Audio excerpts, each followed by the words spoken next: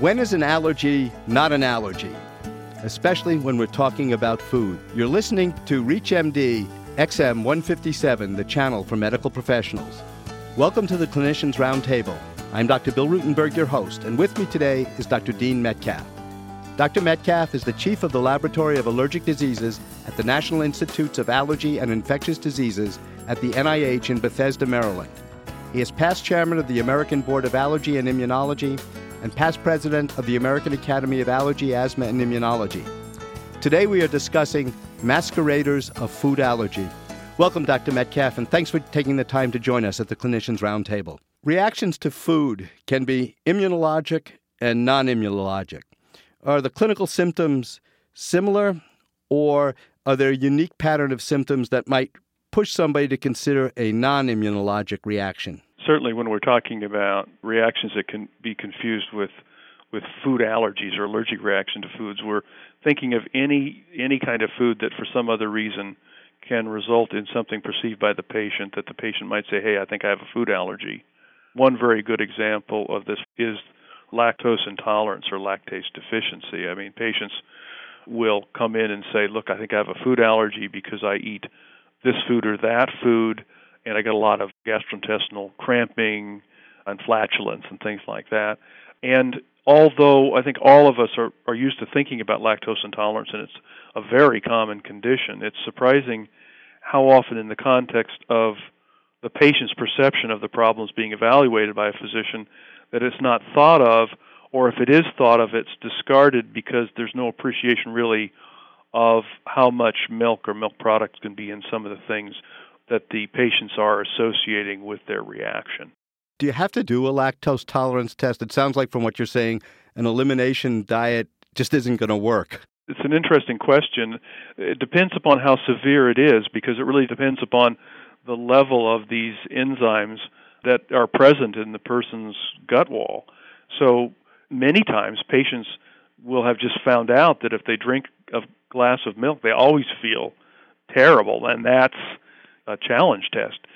Other patients have a more subtle problem, and sometimes it does require working out, in the doctor's office to take a challenge test and to see if the person can handle lactose. I'm a practicing pediatrician, and one of the issues for us is the child with a diarrheal disease and the issue of transient lactase deficiency. Originally, everybody believed in it. Then they said, don't withhold lactose. Where do you stand on that issue? I think what you're talking about is the transient deficiencies that are said to be associated with gastrointestinal viruses usually. There's certainly some basis to think that happens. It shouldn't last very long.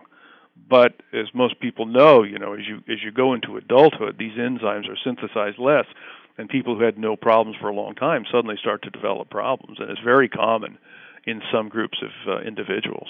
Another big issue is the toxic reactions to foods that can come from bacterial contamination as well as pharmacological vasoactive amines that may be in foods.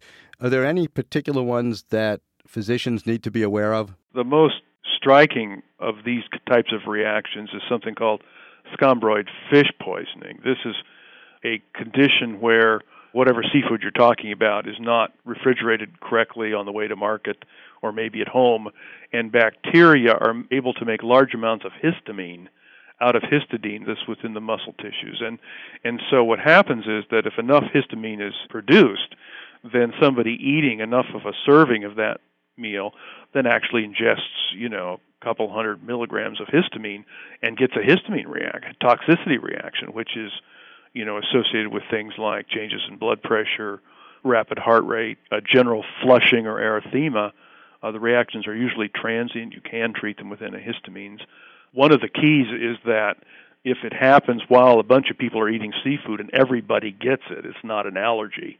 Food allergies are usually more specific. So if you're eating fish and one person has a reaction of some sort, but the rest don't, eating a similar amount of food, then generally that's more typical of a true allergy. That assumes they're all eating the same fish. That assumes that they're all eating the same thing. Now, in that situation, do you have to do skin prick tests or in vitro testing for IgE-mediated allergic diseases before you make this diagnosis? In other words, a single person gets it. Is this a diagnosis of exclusion? The way I think it should be handled is often on the basis of history, because it's a sporadic one-time event in a certain setting that you may say, I think this looks like scombroid fish poisoning.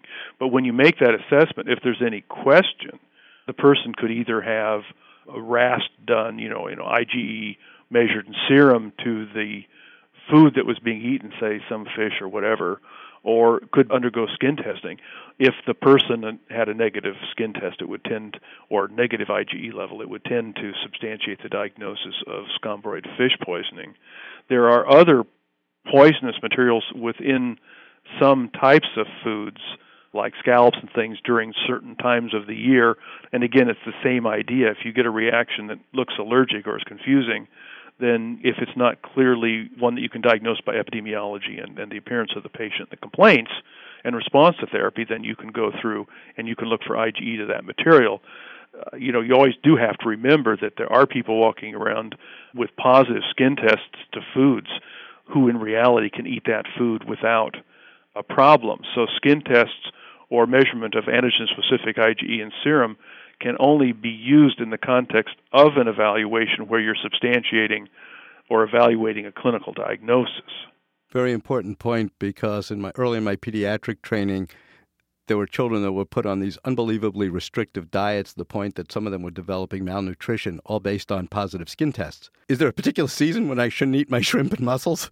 Well, not really, but for example, scallops in particular on the East Coast in the fall and things tend to be more likely to be contaminated, but the monitoring of these processes is such that rarely there is a problem. Are there any foods that are direct histamine releasers that, it's not a toxic, but it's a purely biochemical mechanism? There are, if you want to play around in the test tube, but the reality of it is that if you eat materials that may even be in the test tube, direct histamine releasers, they generally don't clinically do that when you eat the food because of the protection of the gastrointestinal tract and antibodies and digestion and everything else that comes into play. So the person who breaks out in hives after strawberry, it's not a direct histamine release, it's a IgE-mediated reaction? If it's systemic, you'd worry about a true allergy, which is rare to strawberries. If it's just on the lips, it could be an irritant reaction, which are sometimes thought of as direct histamine releasers. There are also, by the way, things like INH that inhibit histamine degradation. So you can actually kind of change the threshold of some of this depending upon what drugs people are on. So if you're going to evaluate some of these reactions, it is always helpful to look at the pharmacologic properties of whatever pharmaceutical agents that a person is on. If you're just joining us, I'd like to welcome you to the Clinicians Roundtable on ReachMD XM 157, the channel for medical professionals. I'm Dr. Bill Rutenberg, and I'm speaking with Dr. Dean Metcalf, Chief of the Laboratory of Allergic and Infectious Diseases at the NIH. Today we are discussing masqueraders of food allergy. Moving along to other potential hidden things within the foods. Salad bars have been a big problem. What's the issue there? Well, the issue, I hope, is largely resolved, but if you go back a number of years, it was very common to spray sulfites on fresh fruits and vegetables and salad bars. And a number of people who had asthma had severe reactions or even deaths associated with eating salads from these bars. It was found that the sulfites really put off sulfur dioxide, would throw some asthmatics into acute, bronchospasm. That really now no longer is a major problem because the use of sulfites as spray-on materials on fresh fruits and vegetables, salad bars, has largely been replaced by other approaches to preserve the material. But there still are situations where, somebody who with very twitchy lungs might have a problem, maybe buying a bag of fresh fruits and vegetables and popping it open, and there's some sulfur dioxide that comes out and things like that. But it's much less of a problem than it was at one time. Concerns about sulfiting agents in pharmaceutical agents has largely been looked at and felt not to be a major problem. Very fashionable to consume wine. Are there any problem with sulfites in wine? Well, that's a good question. I mean, first of all, there are a lot of stuff in wine that rarely people can have reactions to. And so it's always a terribly difficult thing to work up if somebody is having some kind of systemic reaction to wine. I mean, the obvious thing you want to tell them is just don't drink wine because it's so complex. But yeah, sulfites are not only made by wine but used in dealing with the material that's used in winemaking. So yes, I mean, there are some situations in which that sulfite level might get high enough that somebody quite sulfite sensitive could react. It doesn't happen very often. Food dyes are talked about all the time. I mean, they're allergic to the red, to the yellow. Which are the ones we have to worry about, and how common a problem is it? Well, true allergies to food dyes are very rare. The thing to look for is if you think somebody does have a reaction to a food dye, to see if it's a natural food dye or see if it's made from an insect or something else, where allergies are a little bit more common. The big concern for a number of years has been not really allergic reactions per se, but more food dyes causing hyperactivity in children and things like that. That's been looked at extensively. It's not clear if there's really a good association, but if it's suspected or the parents are concerned, it's not altogether that difficult to stay away from food coloring if you stay away from compound foods and candies and things like that. So you're saying there may be some validity to hyperactivity in food dye? The people have looked at this very carefully, and the data really has never been convincing. There are anecdotal reports where a few children seem to have made dramatic improvements. But if you look at the situation, if somebody's really concerned that this is contributing to a problem, then the easy answer is to structure the diet so that these materials are avoided. I will say I don't think it's a major problem. I think it's rarely a problem. Usually the statement is that there may be an occasional child that will benefit from staying away from food colorings and food additives. We're starting to see genetically modified foods cropping up, no pun intended, in the supermarkets. Are there any issues there pertaining to allergic-like reactions? There's always been a concern about this. In fact, the use of genetic engineering really to modify foods is very common now around the world. Much of the corn we consume and soybeans and things like that has been modified for insect resistance and things of that sort. And so there's always been a concern on the part of the FDA that has in place procedures to make sure that you don't create an allergenic food. For example, you wouldn't want to move some protein from peanut that was allergenic into corn for some reason and then create a huge wave of people allergic to the corn you'd modified.